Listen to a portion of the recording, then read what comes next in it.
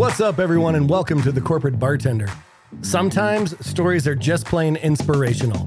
Need a little dose of that today? If so, you're in the right place. We've got Robin Osborn on the program.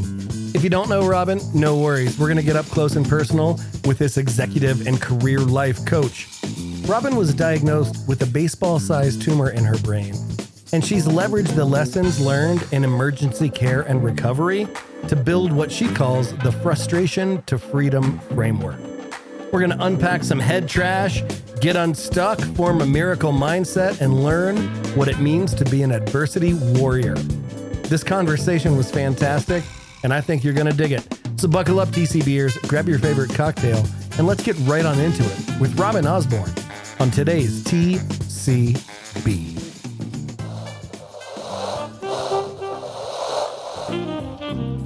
Welcome to SkyTeam's The Corporate Bartender, where we gather some of the best HR and people leaders to discuss what's happening on the people side of business.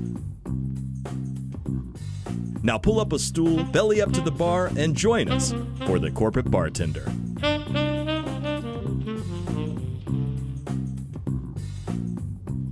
It's Wednesday. It's your favorite day and mine. It's Corporate Bartender Day.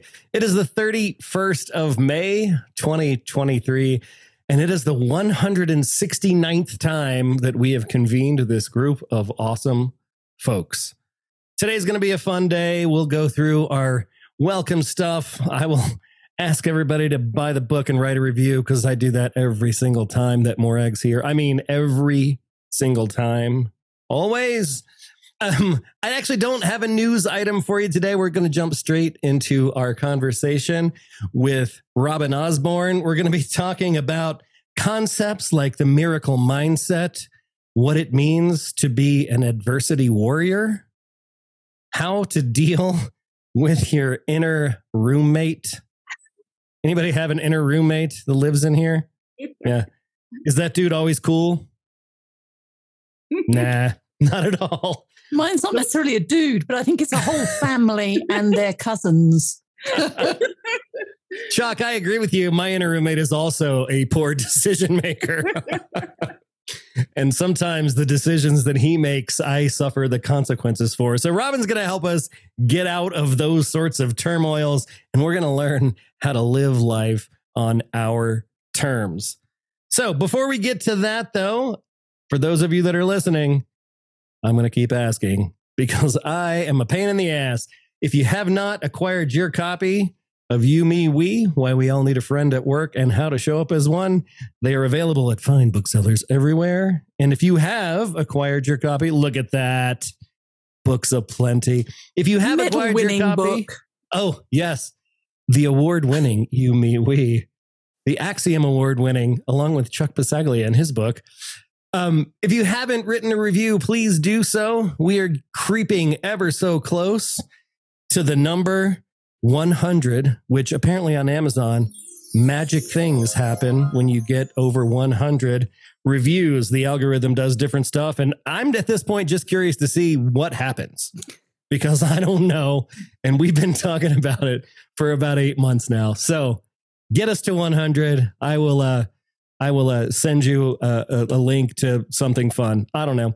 We have the audiobook version dropping on June 13th that we are super excited about. Was recorded right here in this studio. So it's the three of us doing the read. There is no pretentious voice talent that shall be reading it. It'll be all three of us. So if you're not so much a reader and more of a listener, that'll be available 2 weeks from yesterday. 2 weeks from yesterday. All right, we've got some guests upcoming. We've got Barbie Brewer. She is the author of Lead and Let Live. She's going to be here on the 5th of July. So when you're coming out of that 4th of July hangover, we're going to have a nice conversation for you to snooze to. After that, we've got Andrew Bartlow on the 18th. He is a consultant he's a life or HR person like many of us. And his focus is on elevating HR. And then on July 19th, we've got Alain Hunkins, rescheduled again, the author of Cracking the Leadership Code.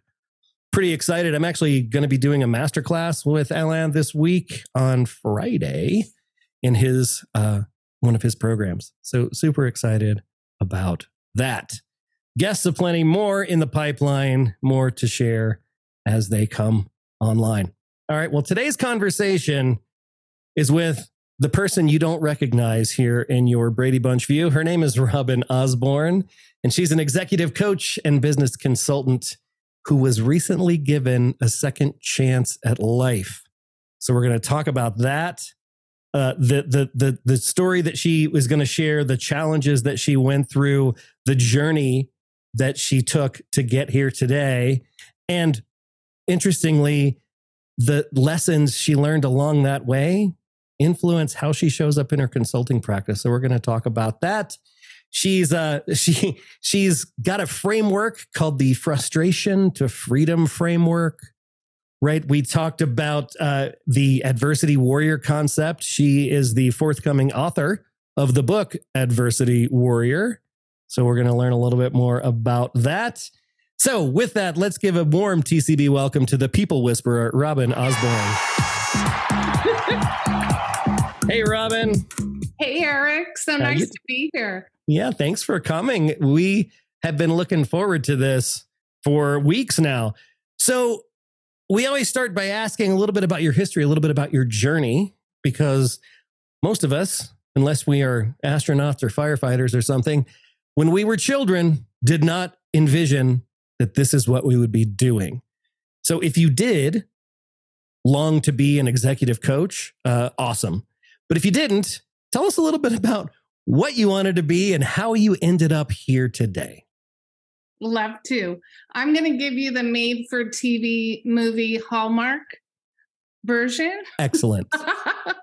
So for me, lucky me, I'm a twin. So I call my twin my wingman. And I would say super amazing childhood.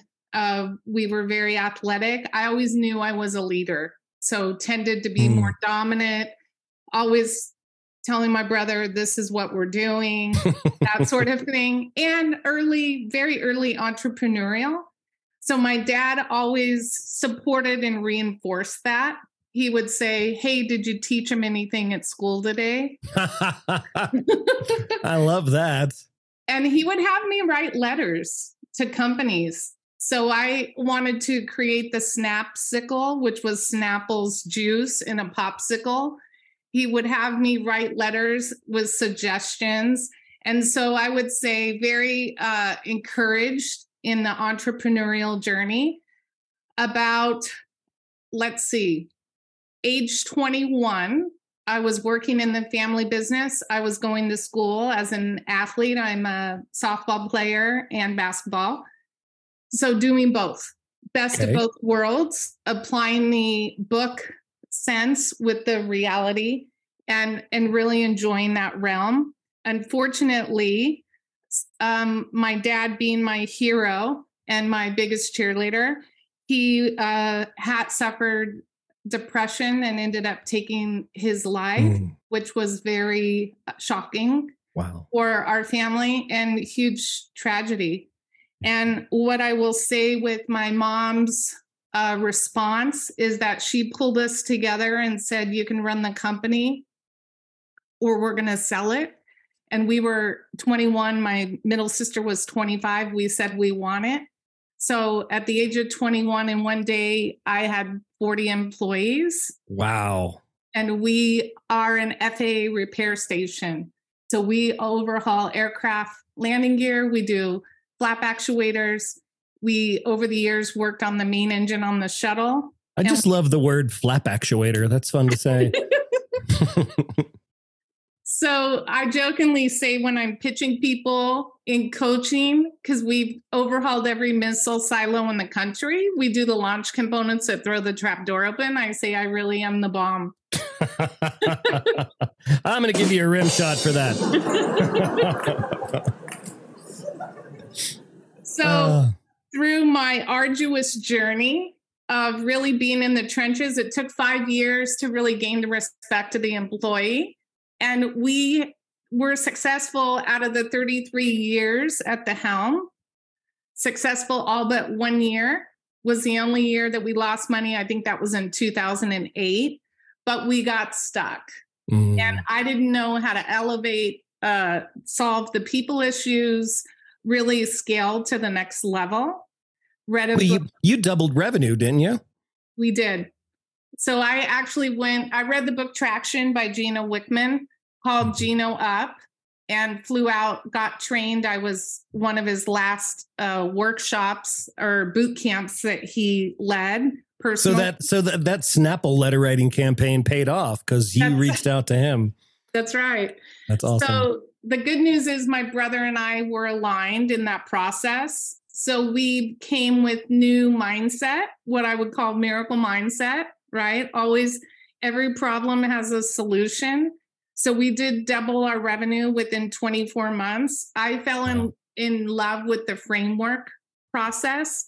And over the last 9 years, I've customized it because businesses and people are all snowflakes. We're all unique. We have unique challenges. And so for me, what I've taken is what I call being brilliant on the basics, is really dumbing the business down, simplifying, and also the wisdom with, what I learned from my dad is personal care, personal health, because CEOs, the fallacy is we're driving a nice Porsche or we're making money, but the personal inner roommate dialogue can be very different. So I'm very passionate about aligning the personal truth with the professional success and really helping CEOs to create a plan. I love it.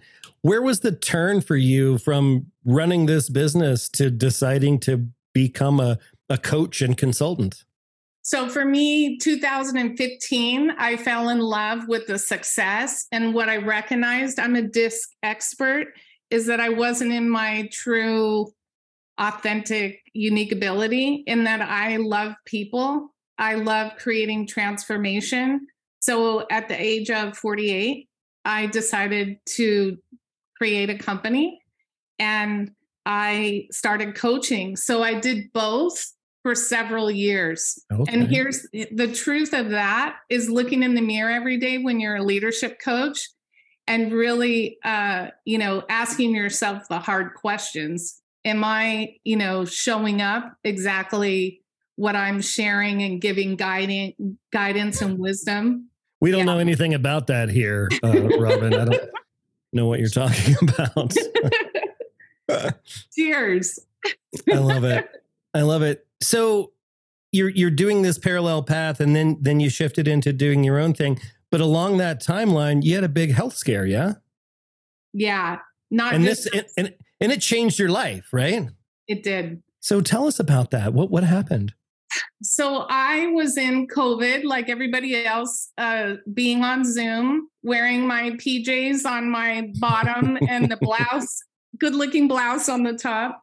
Business up top, party down below. Yeah, got it. So I was low energy. I was frustrated. I assumed I had depression because I was thinking, well, it must be genetic. I just was cussing a lot. And we don't know anything about that either. Do we, Laurel? And my twin actually noticed he was going to talk to me because he noticed I was unhappy. I'm a very positive, uplifting personality. I got a blood clot, or what I thought was a blood clot, and went to the emergency. They said, yes, it's a blood clot. They sent me home. Next day, felt like I was going to die. So I literally told my sister she had come over for lunch, call 911. She called 911, went back in to the ER, had blood clots in both lungs. Oh. So shoot, right? Yeah. I was going to say, oh shit. And then I was like, she said she was cussing too much. And I'm like, I don't want to cuss too much, but I can't hold it in. So wow. You and I might have real depression, Eric, if cussing is a sign. I do. So they put me in the hospital and no COVID, just totally random, had blood clots. When they were discharging me, I told the nurse, I'm a very confident woman. I don't feel confident. You're discharging me too early. She said, you're fine. You're good. Follow up. So that's twice they sent you home. Correct. Jeez. So now, just did what anyone would do. I went home, and in between the time that before I got diagnosed with the blood clot, I had driven to the river by myself. And I had told my sister, being that this is the corporate bartender, when I got there, I said, I kind of feel like a drunk driver, because I was like really loosey-goosey on the road behind the wheel. So here's the bottom line. I really felt horrible about a day and a half after getting out of the hospital. My husband was at work, asked a friend to drop me off, looked at the doctor square in the eye in the ER, and I said, look, I'm a strong woman. You're missing something. Scan my head. There's something seriously wrong. Baseball-sized brain tumor in my brain. Whoa. And I mean, baseball, that's like a fist, right? That is, there's not a lot of room in your head. No. For something that big. And it was interesting. I mean, my husband and I were very scared. We were, the neurosurgeon came in and said, look, this is huge. We need to go in immediately because it'll take your life in a couple days. The pressure was really bad. A carotid artery straddled it. Oh. So if he hit the artery, not going to make it. It straddled the optic nerve. And so I had to say goodbye to my kids, my husband, everyone in my family. What I learned in a very short time was that I have very high quality relationship, in that I felt very whole in just good standing with everyone. I also relied on my faith, and I've always known the word surrender, but I fully surrendered all out.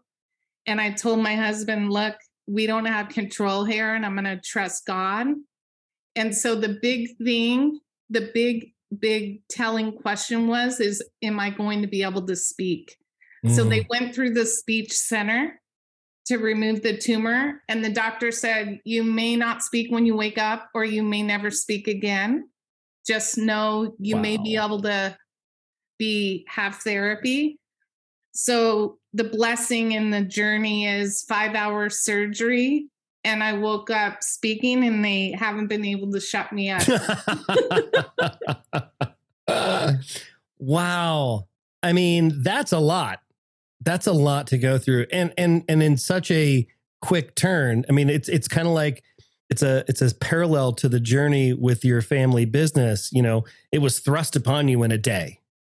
And this situation, I mean, granted, you went to the hospital twice before and they blew it, but it happened over the course of just a couple of days. You went from being normal, happy-go-lucky Robin Osborn to, oh no, this is a thing. And so you found yourself obviously in emergency care, which is a whole thing. And then you had a recovery journey to take. And in the pre-show, we were talking a little bit about how that helped you flesh out this idea of the miracle mindset, and how the tools that you learned on your journey are the same tools that you use in your coaching practice. Can you tell us a little bit about that? Absolutely. And what I want to share that's funny, that I just want to, because this is a very lighthearted show. When I was able to speak, when I woke up, the ICU nurse told my husband, you need to tell her to chill out because she's trying to take control of the ICU. Because I was trying to tell them how to do their jobs. Well, Robin, to be fair, you did tell the doctor, scan my head. There's something wrong here. But the other thing was, I played a joke on my twin. And when I called him from the ICU, I started speaking Japanese to him because I wanted him to think I was a prodigy. Oh, you're evil. Yeah, that's mean, Robin. That's pretty mean. I do appreciate that, though. Never miss an opportunity for a good joke. That's right. So here's the learning for me, in that I would say first and foremost, support. So the love that and support that I received from my family was like dying and receiving all of it and then getting to come back. The other thing was 24/7 care. I couldn't, it took a long time to really get my mobility back. So, you know, my sisters, my twin, my kids, everyone pitched in, they worked in shifts. So that in itself is just incredible to receive that type of support. And again, it reminds me of my family business because it was always a we, not a me. It was always about a purpose greater than ourselves. Same with my recovery process. They were all in. The other thing, when I think back on it, my husband is an alternative care, holistic, world-class doctor. He honestly was the white knight in shining armor because he made sure and got more than one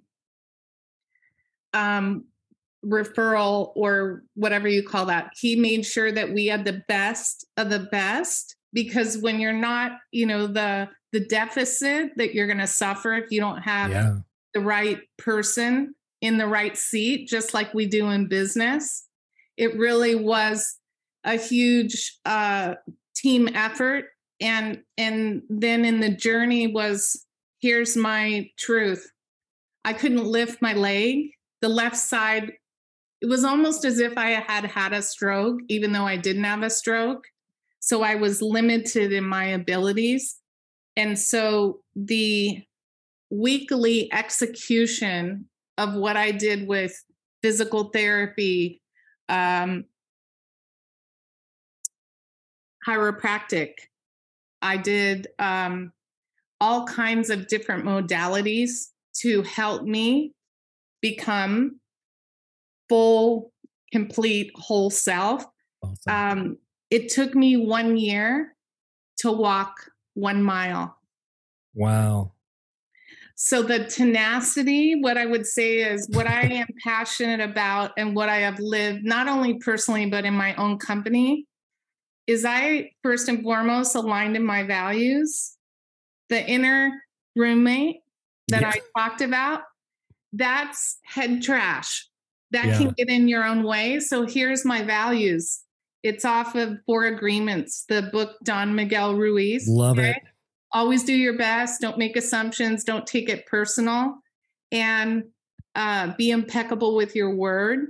So I was in a lot of chronic pain for about 9 months and hard to talk about. But here's the truth. Be impeccable with your word. You have an appointment and you're going to show up in your best for that day, no matter what. That's living the values. I never missed a physical therapy. And the amazing truth in business and corporate America is the no matter what part is really looking in the mirror, asking yourself, not pointing the finger at someone else. Pointing the thumb. So that's what I would say the miracle mindset is really start with you and own it. Find out what are your values that really help you to empower you. And to me, I hit 3 miles about, I would say the last 9 months, I hit 3 miles. Personal training, I started out in January. I could do maybe 20 minutes. Now I'm up to 50 minutes and I go 4 times a week. Nice. So I'm bring it. So, and here's what I also have realized. Businesses are just like the human body. So interesting. Say more about that. We, even people are familiar with the oxygen levels during COVID needed to be 90 or higher, right? Blood pressure, heart rate, all of these measurement systems, what I call in businesses are the killer KPIs. So we have to have a certain amount of revenue in that pipeline. We need to have the right revenue concentration. If we have more than over 20% one customer, we're going to be at risk. Right. So when you start really looking and breaking the business down into what is healthy, because here's the other part. As humans, we live in denial. What? No.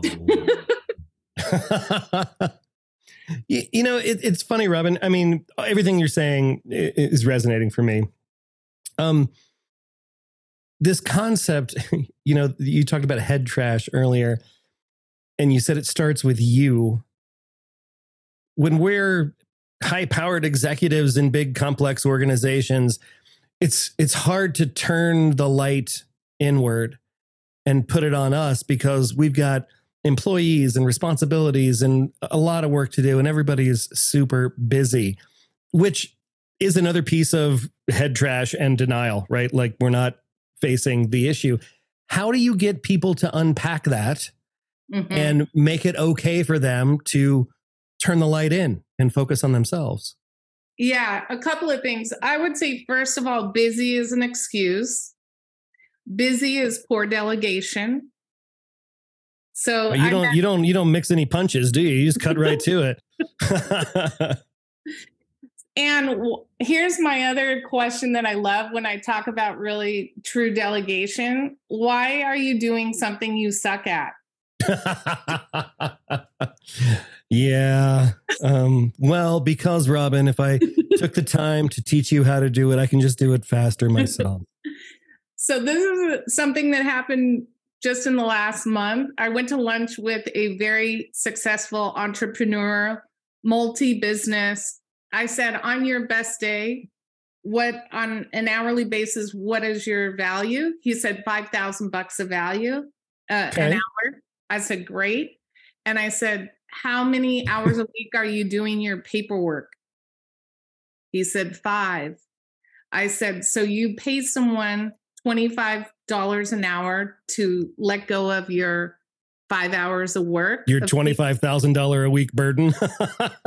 Guess how much that ends up being? $1 million. Oof. Yeah, so I'd say you can afford an employee at that point in time to do that work. When you stop and what I call hit power of the pause, because the other thing is when you really do the, like CEOs, you get the attention when you say, hey, do you want to spend an hour with me and I can save you $1 million in revenue? Okay, got my attention. Okay. The other thing is we need to stop being firefighters, and start being smoke detectors. Mm-hmm. Mm-hmm. So we talk about that a lot in some of the workshops that we do. Both Morag and I worked for a technology company back in the day, and the culture inside that organization celebrated firefighting. Wow. And it celebrated it to such a degree. There was a campaign once upon a time where there were posters all over the buildings that had, it was like the picture was like someone's neck to their sort of mid chest. And it was like a dress shirt that they were unbuttoning when you could see the superhero logo, right? We gave awards to people for brandishing that superhero-ness. And it got so bad, it created what we called arsonist firefighters. Mm-hmm. They would set shit on fire just so they could fix it and be praised and rewarded for it. So what does it mean to become a smoke detector in Robin Osborn's purview? So the smoke detector is really like, how are we going to win the week? It's all about preparation. It's all about planning. And here's the thing, walking through the resistance of hard decisions. So how do you lose 20 pounds? It sucks, but we've gotta do what we say. And really, when you dumb it down into action, meaning really separate the truth and the lies, right? Mm-hmm. Is get out of our comfortability and step into focusing on the goal. Is this: if you don't track how much you're working out, your calories, you're not going to hit it. But even back it up farther than that, you're going to have to meal prep because you're going to cheat. Yes. So then here's the thing. If you don't have time to meal prep, then get an assistant and get help. That's really the whatever's in the way, whatever obstacle or barrier, excuse, stuck. So how do we solve it? Every problem has a solution. But what I find is we get stuck in we'd rather stay in suffering. Well, it's comfortable. It's like an old sweater. We know what it feels like. It's consistent. I don't have to risk anything in my suffering. And as a depression kid, right, that's something that I learned in therapy. Well, I've gone through many therapists. I just ghost out on therapy. Like I get to the point where I'm just kind of done and I just stop going. And I've only had one therapist that ever like bothered to have the tenacity to follow me up and call me on my bullshit. Like, dude, what are you doing? It's easy to stay in that momentum, right? You know, your one sheet says to get unstuck, you have to come to terms with why we can't change what we tolerate. And that rang a bell for me because it's kind of like busy as an excuse, right? I have mental problems and it's easy for me to I can just hang it there, right? Some days I want to hang it there because I don't have the juice to do anything else, but I tolerate that. And that comes at a cost. Absolutely. Those decisions, whether they're passive or active, it comes at a cost. And it takes someone else's perspective to get you to the point where you see that as a rational human being, right? Because it's just like other stuff. I understand it cognitively. I get it. But the felt experience of just being stuck in my pattern, that there's momentum there. Breaking out of that is hard. Like you said, losing 20 pounds sucks. Breaking out of your patterns sucks. So what's your secret weapon for helping people break out of their patterns? Couple things. First and foremost, I truly believe it's discovering the emotion that we're running from. So we're either wearing shame, guilt, not good enough, all of that head trash is underneath it.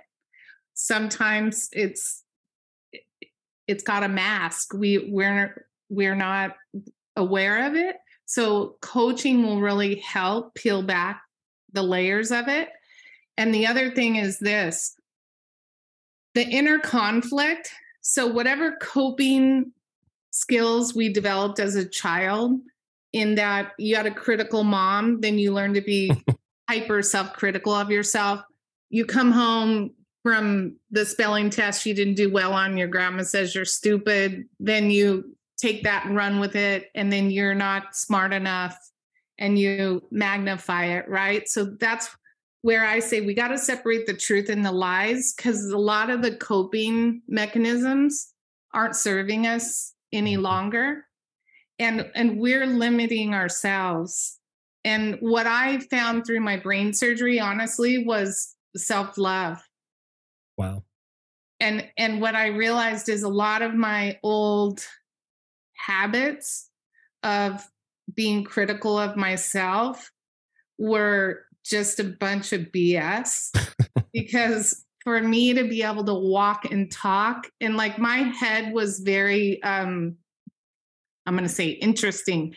It was shaved, I was shaved and it atrophied. So I was looking really, like a punk rocker. You were good.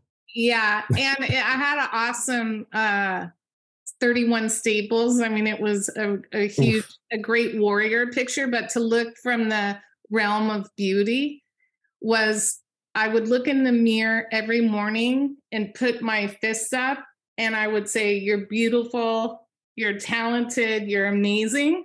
Because I fought for it, because I wasn't going to allow myself to be in my lower self or to be a victim. That's powerful stuff. Because you literally fought for it, right? That's the path that you walked.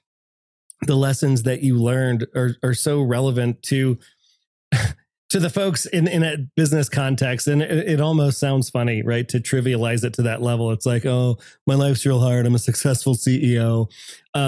You fought to be here on earth, right?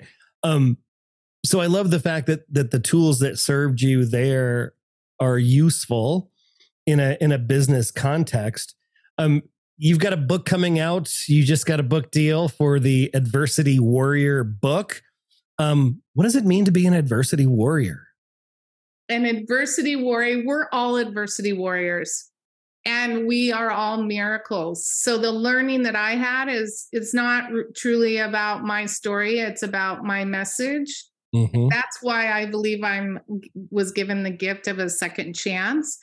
The adversity warrior is having a positive outcome no matter what the circumstance. So being in acceptance of, we can't control terrible things. My dad tragically died.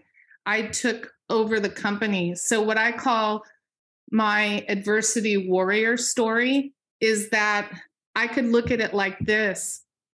My dad took his life selfishly. I had to run the company. Nobody was helping me. I was all alone. Or the gift in my father's passing was I was given a great ability at a young age to acquire leadership abilities that I'm here to gratefully share with you today and help change your life. So you don't have to go through the arduous journey that I've been in. That's the gift. That's being an adversity warrior. Wow. That's it's the call sign for empathy, right? I mean, that's walking in those shoes and having been there and having felt those feelings. Just listening to you talk, it's a level setter for me, right? It's a perspective about, okay, so things happen. The universe deals you the cards it deals you. In Discland, I'm a C, so okay. I can be a tad cynical. I can be a little devil's advocate-y. I don't know. I have to ask Chuck. He's an advocate. It's hard for me to get into that headspace all the time. Like, I don't give positive feedback as a matter of course, not because I don't notice it, not because I don't appreciate it. I'm just not wired that way. I work with Ruby, who's an SI, and Ruby gives positive feedback all the time. Mm-hmm. After working with her for so long, I wrote this little sticky note. There it is. Oh, so good.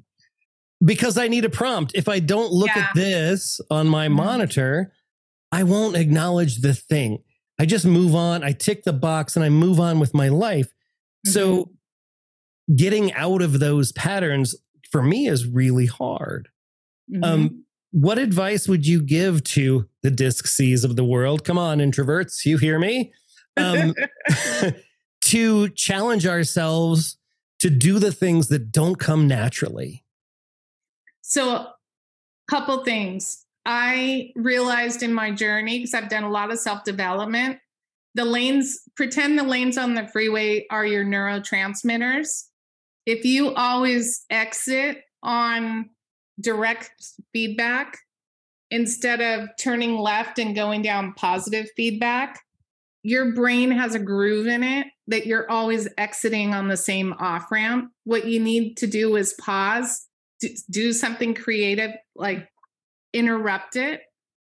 That's what Tony Robbins does. Mm-hmm. But the Post-it note is huge because it's a visual reminder to get out of your habit and begin to create a new one.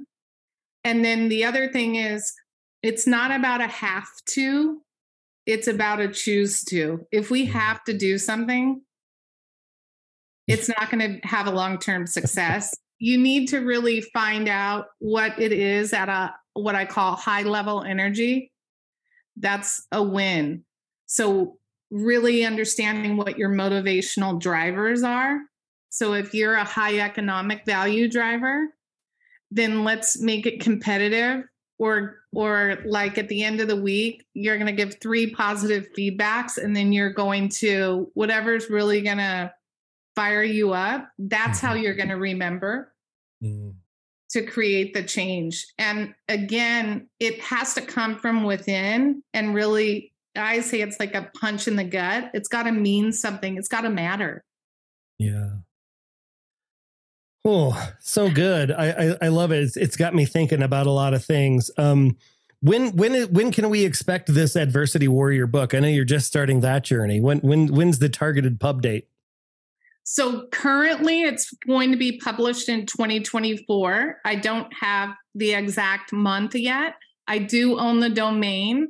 So I'm going to give updates on the website adversitywarrior.com. Awesome. And if anybody would like any 30 minutes of my time to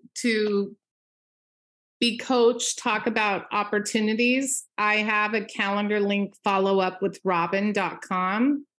And that is honestly my true, it's fun to be on earth for a second time because I feel on purpose in really exuding joy, sharing the positive energy, and helping people to create that in their life. Oh, I love it. I love it. I do want to leave some time here for questions. You know, I say it every week. We have a guest. I watch Ruby take notes, and I wait to hear something that happened on the show in a workshop that we do next week. So I know Ruby always has questions, but who else has questions for Robin today, talking about this concept of adversity warrior, miracle mindset, living life on your terms, unpacking the head trash? We've covered a lot of ground so far today. Who's got questions?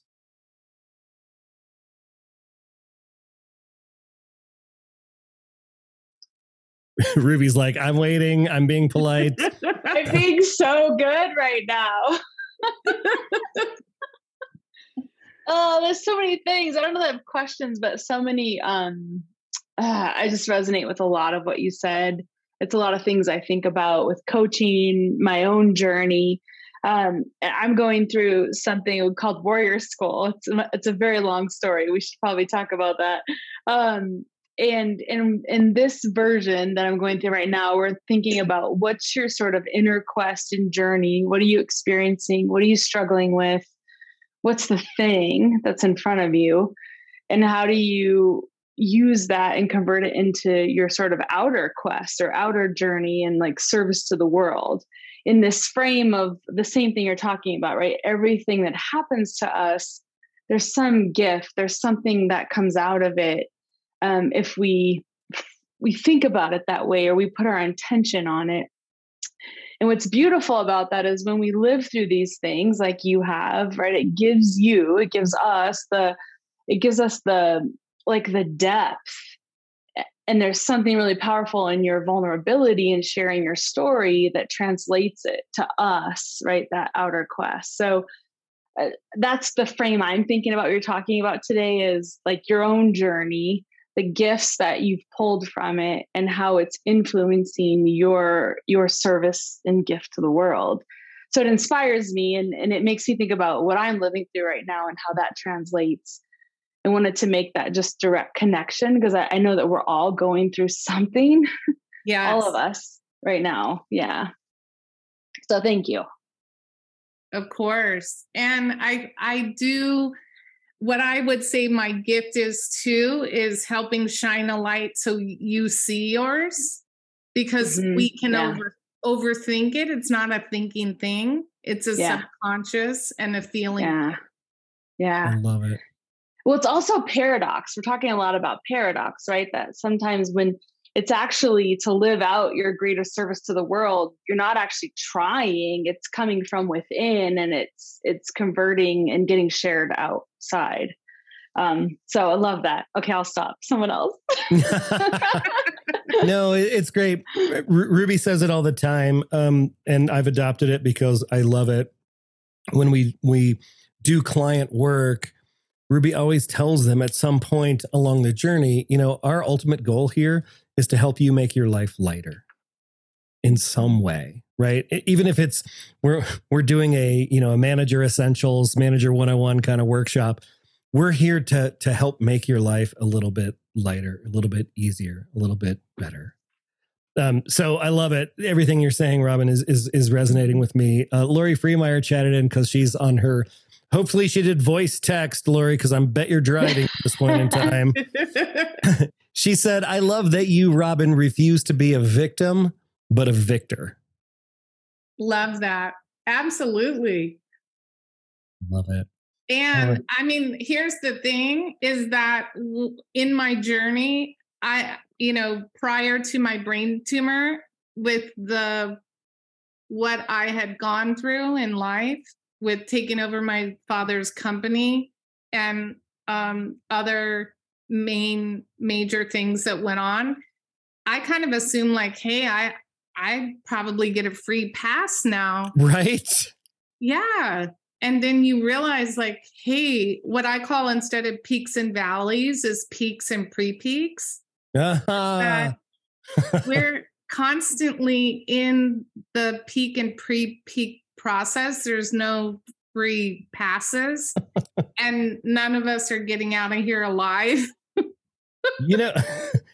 Robin, I love that you've got a title for everything. How many? I imagine you own a bunch of trademarks and copyrights right now. Well, yes, I do. Like I own headtrash.com. I actually have a lot of entrepreneurial ideas for tools in apps, that sort of thing. But I'm focusing on, again, simplifying, because we can't, that's the other thing is I say, like on a high C in a disc, lower your bar,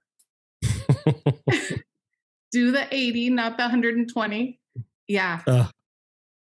I love it. Thank you so much for being here today. Her name is Robin Osborn. You can find her at robinosborn.com. If you want to get together, follow up with robin.com.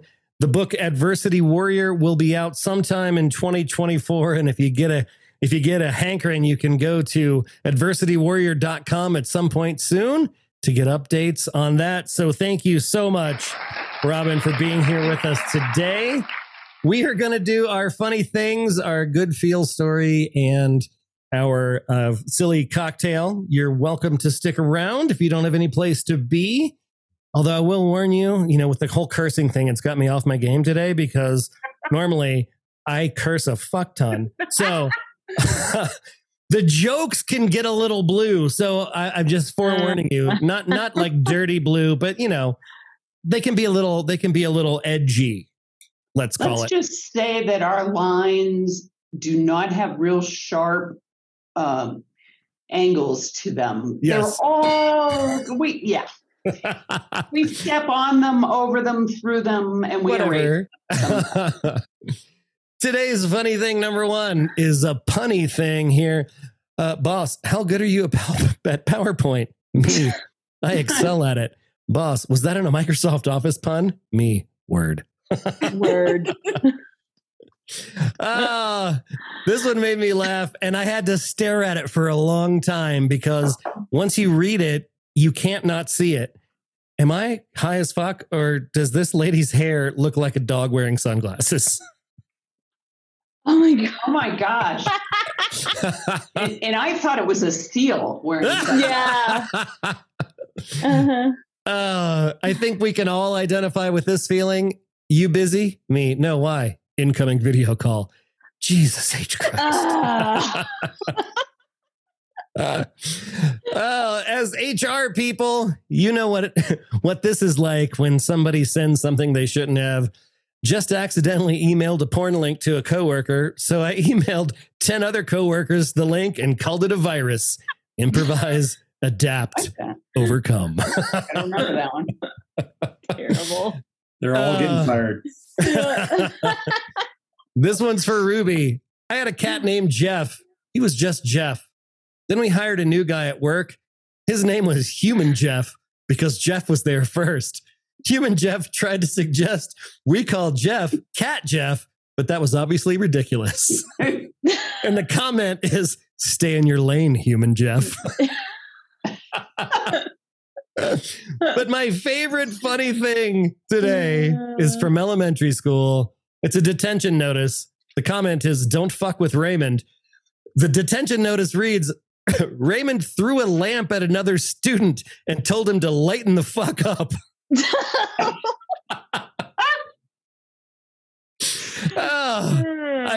I got to hand it to Raymond, because that grace under pressure, when you can deliver a joke under stress and while being semi-violent, that's a skill that'll serve him well in life later.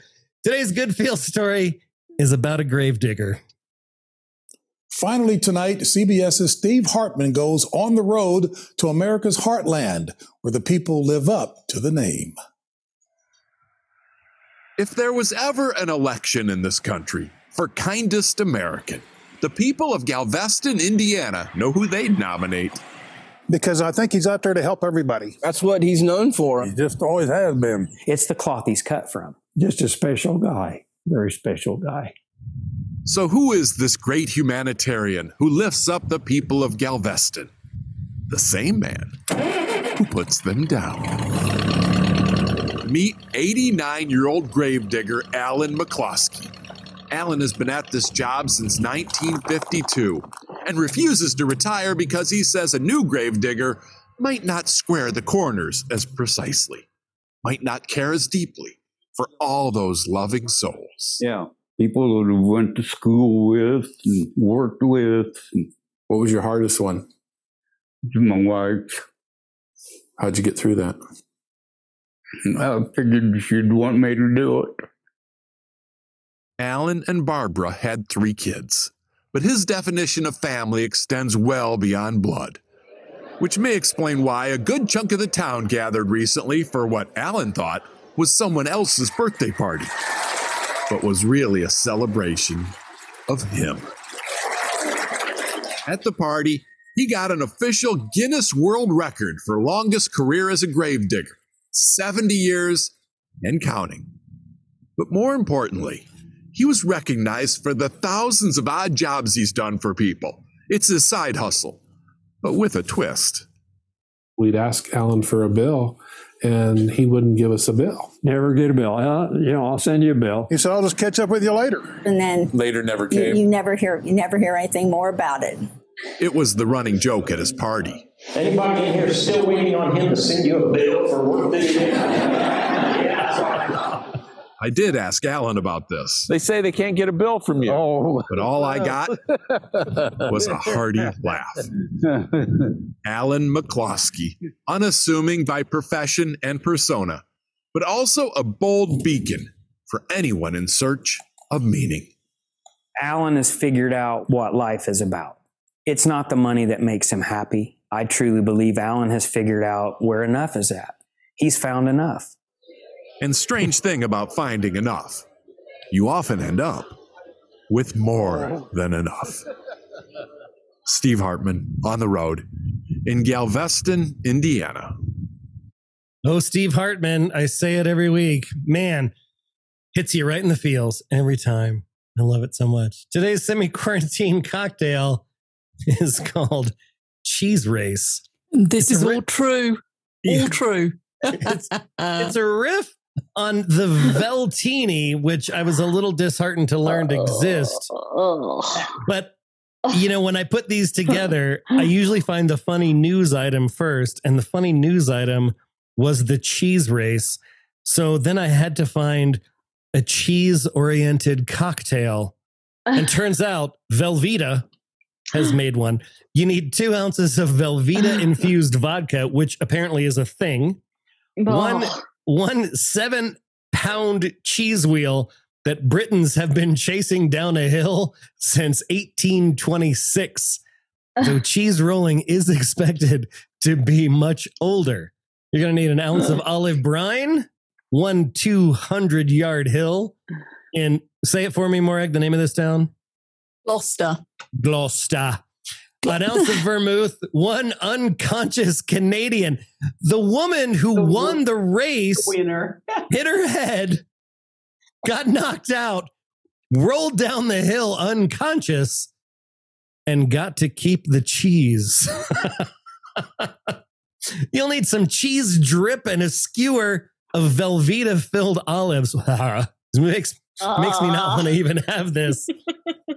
One other contestant said, train for this. I don't think you can train for it. It's just being an idiot.